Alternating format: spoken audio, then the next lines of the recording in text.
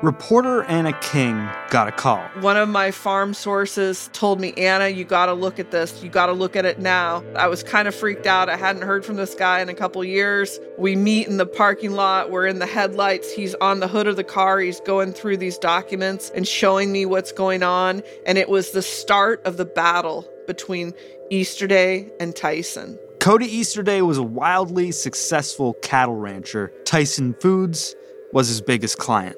I discovered that Cody Easterday had stolen $244 million from Tyson and another company, and that he had used fake invoices to do that. Coming up on Today Explained, the story of a ghost herd, how a cattle rancher in the Pacific Northwest made up a bunch of cows and in doing so scammed more than $200 million from his clients, and what his story says about modern American farming.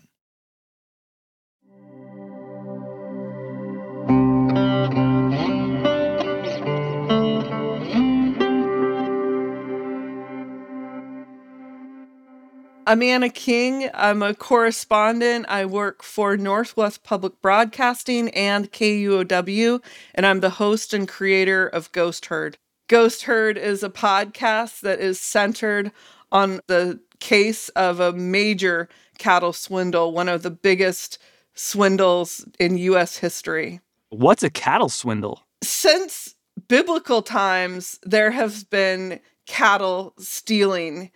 Even in Exodus, they write about this problem of stealing cattle and oxen. And so as the West is old, also there have been cattle rustling cases. And people used to run cattle up into canyons and have shootouts all over cattle, which basically equal money. Cattle are money.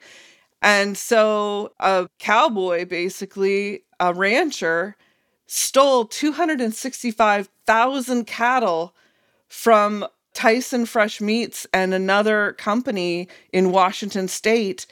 But this one happened on paper. So it was a modern day cattle rustling, a modern day swindle. And this particular swindle involves some 265,000 cows being stolen from Tyson Foods. Could I give you one note, Sean? I'm sorry, but okay, just for you to sound awesome to rural people as well. Please, anytime, yes. Just say 265,000 head of cattle instead of cows, because these aren't cows. Cows are female and they're steers. And so, we want to use the right vernacular. That way you'll sound like you're ace. I love it. I love it. I will do it. So what I'm getting from you, Anna, is 265,000 head of cattle were stolen from Tyson, but they were only stolen on paper. I want to hear that story. Where does it begin? So it begins with basically this cowboy, this rancher, who is a 51-year-old guy. And when he was a young man, he helped his father start up farming in a bigger way. I think there was no fear in him, and he just went for the gusto, and he understood everything. He knew just what had to happen, and he did it. They went from hundreds of acres of farming to thousands of acres of farming. And they went from not much cattle at all to tens of thousands of cattle.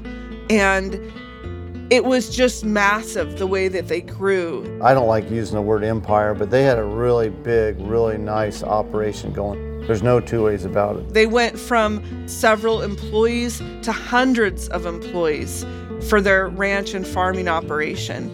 They had fleets of trucks. They had fleets of tractors. They had a private jet and an airplane hangar at the airport. Wow. I mean, the expanse of their operation, they farmed and ranched over 3 different states. And what happened is at the end of all this, he basically got caught stealing a lot of money from Tyson Fresh Meats and this other company on the order of more than $200 million.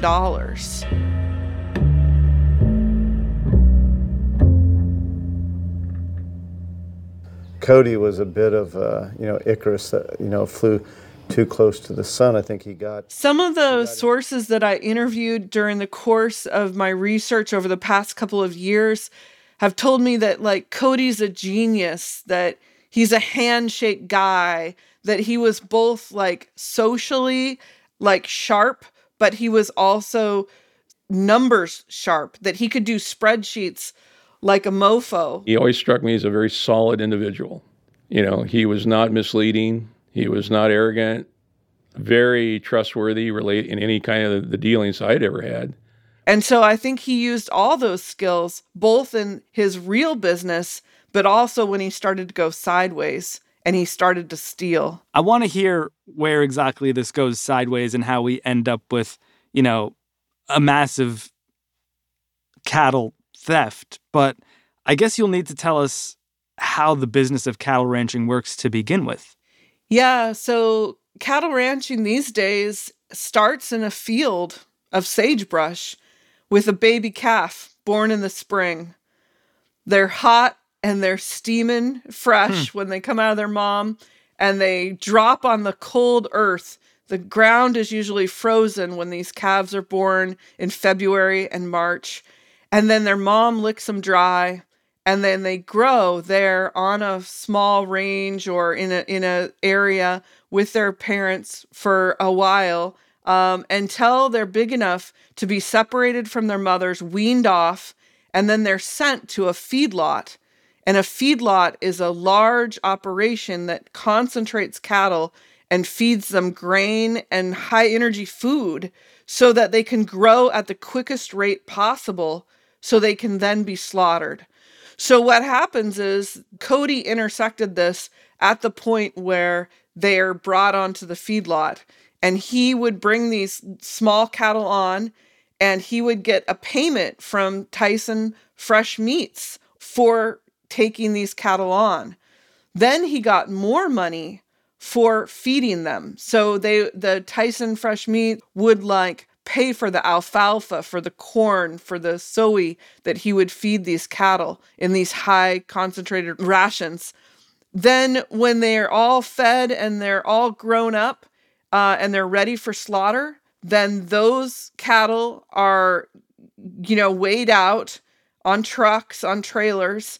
And then the operator, in this case, Cody Easterday, would be paid a check minus the amount for the feed and minus the amount for the original purchase of the cattle. And this is good business for Cody Easterday. It's great business if the cattle prices are high.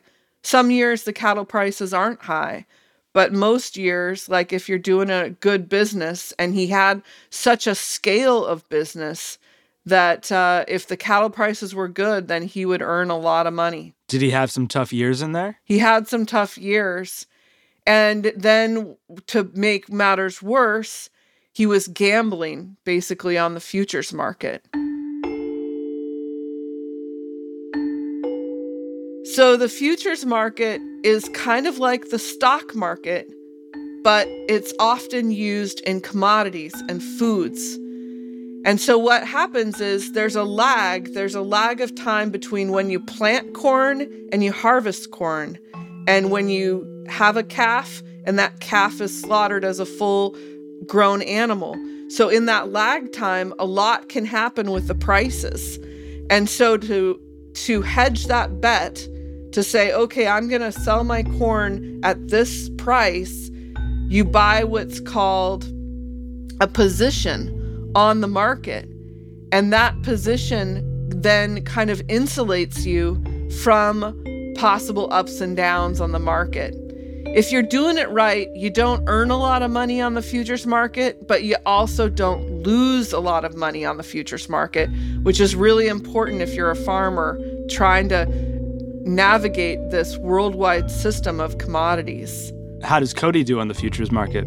Cody does terrible. Cody made so many bets on the market, and he lost so much money that it's just astounding. I mean, it would have leveled most people just 1 year of his losses, but he had more than a dozen years of losses 2011, $14 million loss. 2012, $17 million loss. 2013, $10 million. 2014, $20 million loss.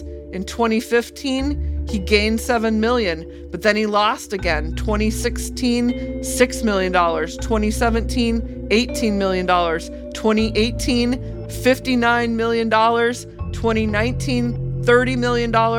And finally, in 2020, $34 million. Holy smokes. It's not that easy to win, and it's really not that easy to lose that frequently either.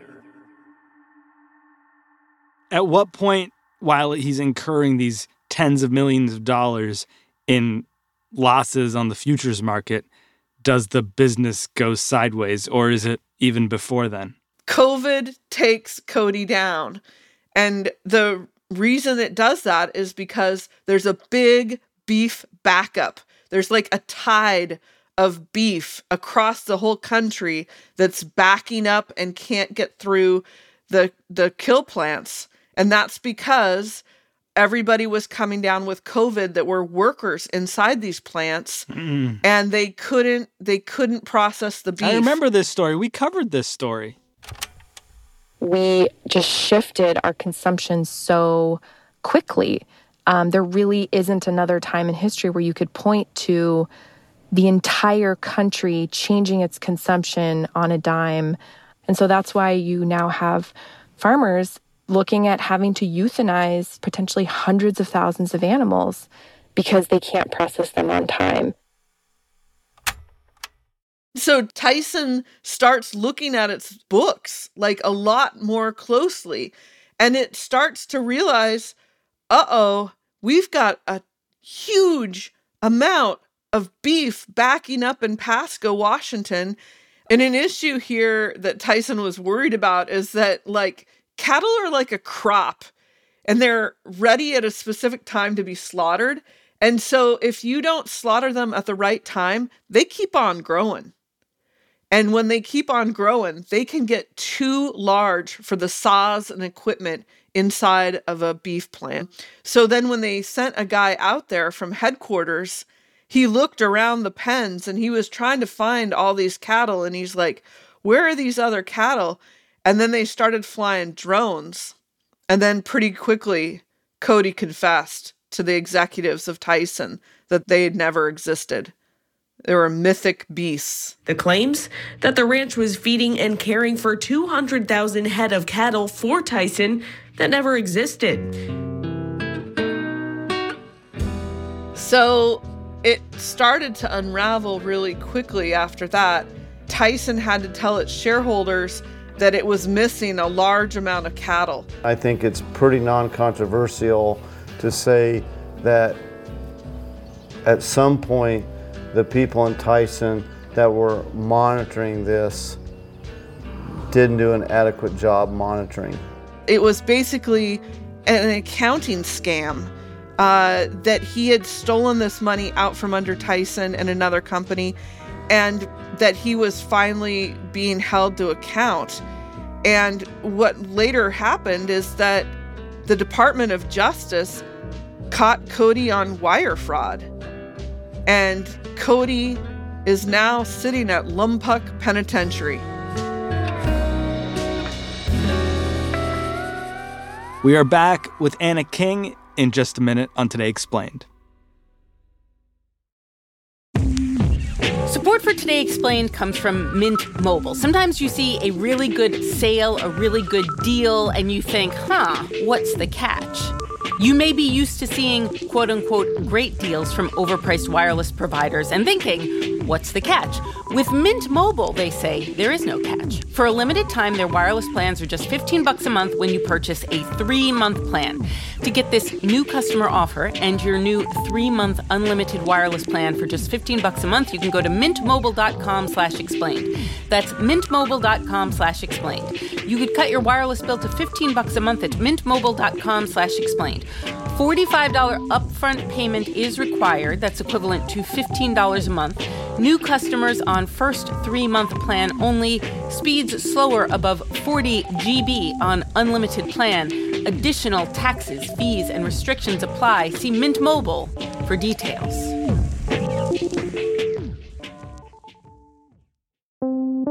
Support for Jay Explained comes from FX's The Veil, starring Elizabeth Moss. If you like spy thrillers or indeed Elizabeth Moss, then you might want to check out FX's The Veil. It's an international spy thriller that follows two women as they play a deadly game of truth and lies on the road from Istanbul to Paris and London. Oh, I'll go. One woman has a secret, same here, and the other has a mission to reveal it before thousands of lives are lost. FX's The Veil, now streaming only on Hulu.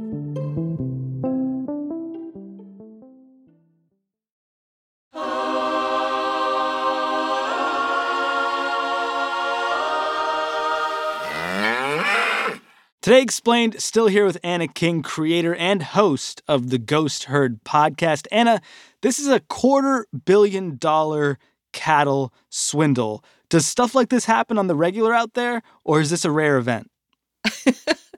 Well, I mean, I think that cattle rustling still happens across the West. You'd be surprised, but there are whole factions of armed sheriffs that go after cattle rustlers across this country. It's especially big in like Texas, Oklahoma, Oregon. But this kind of scale, I mean, this is kind of like the Enron of the cattle business. Which is to say, to your knowledge, we've never had a cattle swindle bigger than Cody Easterdays? It's one of the largest. I think that you have to account for inflation and crazy times back in the day, but for our knowledge, this is one of the largest cattle swindles in history in the U.S. How did people respond to the scale of this scam when they found out? You know, I think neighbors were just sick. What did you think when you first heard about Cody's deal, just in general, just like as an observer? Unbelievable. It's the only word I got. You know, people that had known him for years, including myself. I used to call Cody up as a young reporter for the Tri-City Herald when I was a gumshoe reporter trying to turn out ag reports. And I used to call him. And, you know, it's just like the Easterday name out here is like golden. It's like everybody knows it. You can't throw a rope without hitting an Easterday in the ag business out here. You know, you ask, you know, if I knew anything about, you know, any, you know, history of suspicious behavior in their business dealings. It's like, no, not at all. I think they were widely considered to be exceptional farmers. What is your sense of what can drive a cattle rancher to risking everything, a multi-million-dollar business, an empire? You said he was operating in 3 states and had a house in Florida and in Idaho, risking it all. I mean, there's a saying called all hat, no cattle. It kind of means a guy with swag, you know, kind of has more swag or better clothes than maybe his business is doing. And I think that's what Cody convinced everybody to believe in him.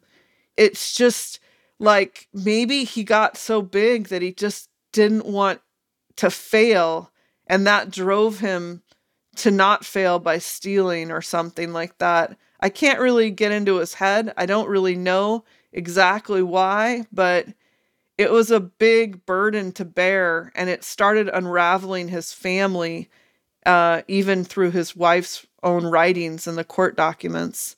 What does this story have to say about agricultural work more broadly in America right now, Anna? So a large theme of this work that we did is discovering the value of dirt. The value of the soil under our feet. And we have to realize that all of this land that we are profiting off of and living on is stolen land to begin with. But after you get past that and the indigenous cultures that have suffered because of our government policies and colonization, you get to the point where you're saying your grandpa's farm is not what's going on anymore. There are no 80 and 100-acre farms that are profitable in Washington and Oregon right now. There might be some left, but they're getting larger at an accelerating clip. And what we're seeing is huge money being dropped in from outside of agriculture into ag lands. And so ag lands are churning over. They're just chewing through the real estate out here. People from California are fleeing. They don't have water, so they're fleeing up into the Northwest to start farming up here. It's just an immense pressure on the real estate. And farmers are becoming renters.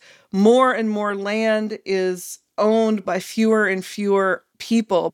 And so all of your meat is coming from like 5 companies. And so just a handful are controlling everything that we eat, and they monopolize the prices. Food stability is huge, Sean. Like, we have the war in Ukraine and the wheat that is grown in the Ukraine, and you realize how tenuous things are when just one war can like shift the entire world supply of wheat.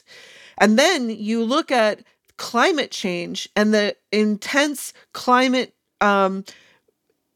outfall that we're seeing, the fires in the Northwest and the droughts and the record temperature summers that we're seeing. And you realize that all of this land, the value of dirt, is going to keep going up, because what are you going to need to do in the future? You're going to need to eat, and you're going to need clean water. And farming and the lands around here in the Columbia Basin do those 2 things. And that's why billionaires are seeing the writing on the wall, and they're basically just like doubling down on their investment into good agricultural lands with clean, fresh water rights. It's so clear that Cody Easterday is the loser in this story. He was all hat, no cattle, and now he's in jail. Who's the winner? It's not Tyson for sure, but I think the winner in this deal is the people that bought the land that came out of this travesty, this sad story, the Church of Jesus Christ of Latter-day Saints. Huh. What are they going to do with the land? Well, they're going to grow massive amounts of crops.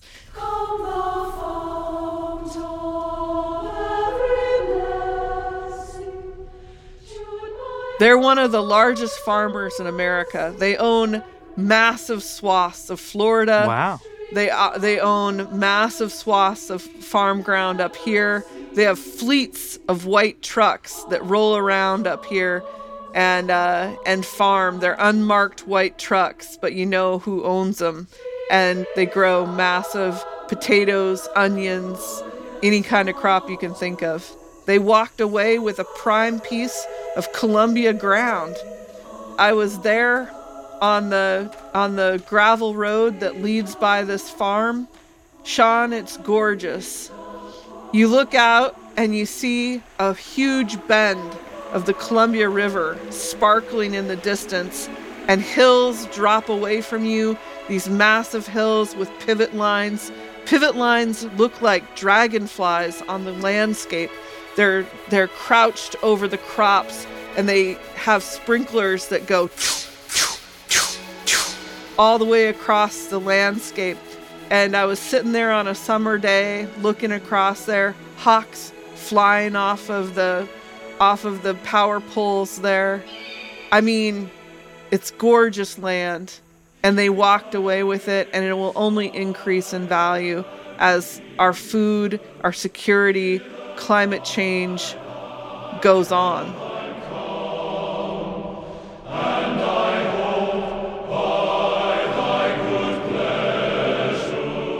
Anna King, she's the host of the Ghost Herd podcast from Northwest Public Broadcasting and KUOW.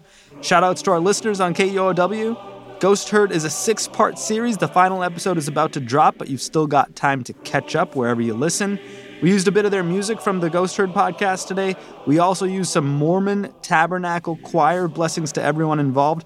Our program today was produced by Hadi Mawagdi. edited by Amina Al-Sadi, fact-checked by Laura Bullard, and mixed by Paul Robert Mounsey. I'm Sean Rameswaram. It's Today Explained.